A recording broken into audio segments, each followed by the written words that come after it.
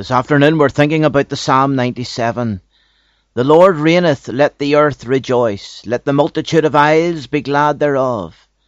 Clouds and darkness are round about him, righteousness and judgment are the habitation of his throne. A fire goeth before him, and burneth up his enemies round about.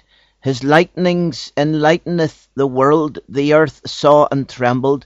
The hills melted like wax at the presence of the Lord, at the presence of the Lord of the whole earth. The heavens declare his righteousness, and all the people see his glory.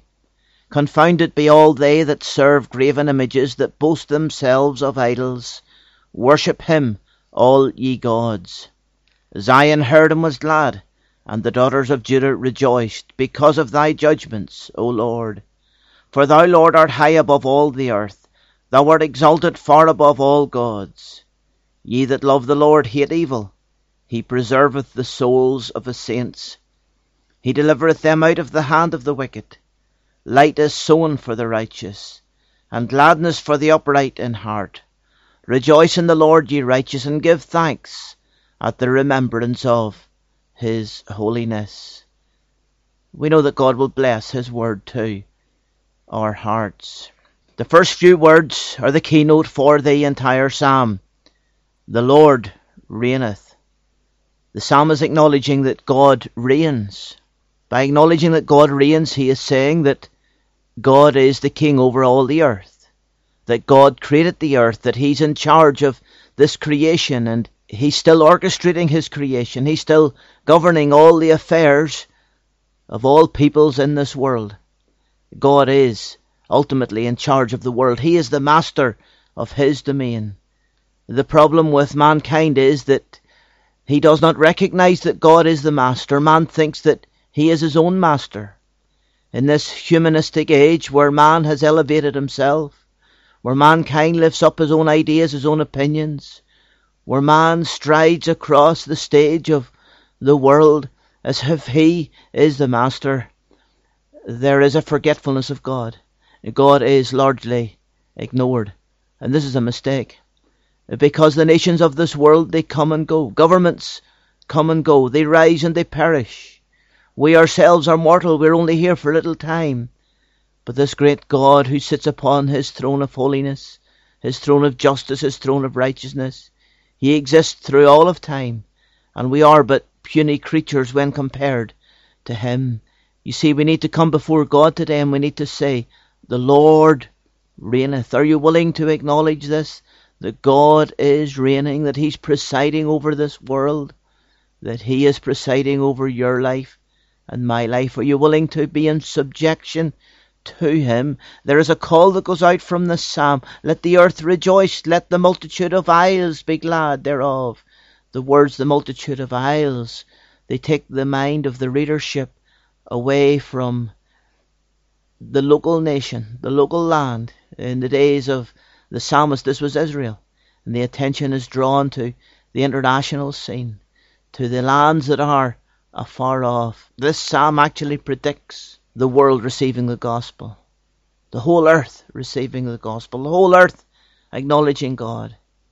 That's what the psalm anticipates, and this is the glory of the psalm. God is reigning, and the knowledge of him is extending towards all nations, all peoples in this world.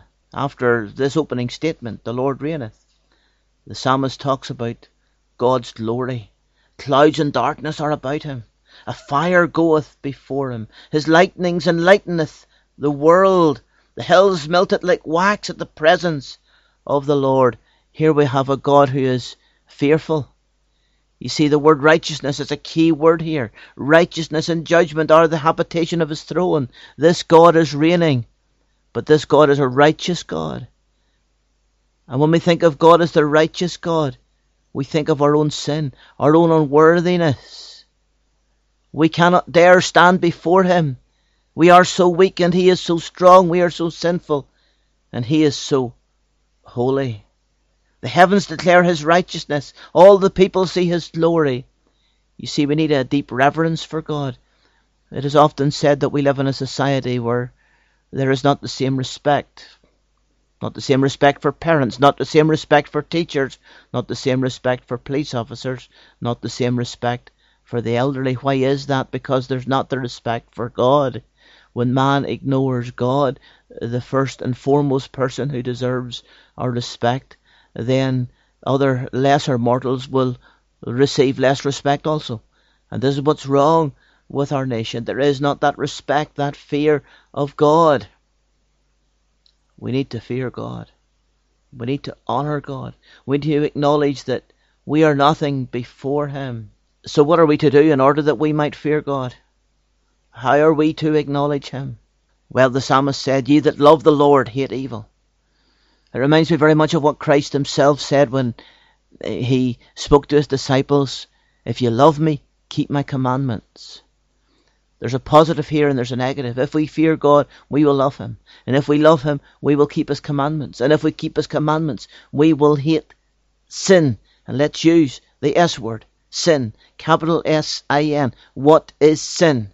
Sin is breaking God's law. It's breaking God's commandments. So if we are to honour God, we need to reject sin.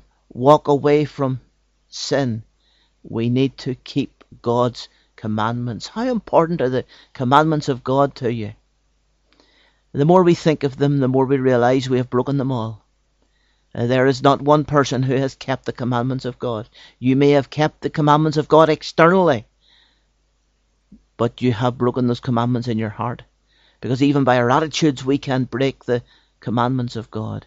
But perhaps your life is in such a case that you've broken the commandments not only by your actions, but by your thoughts as well.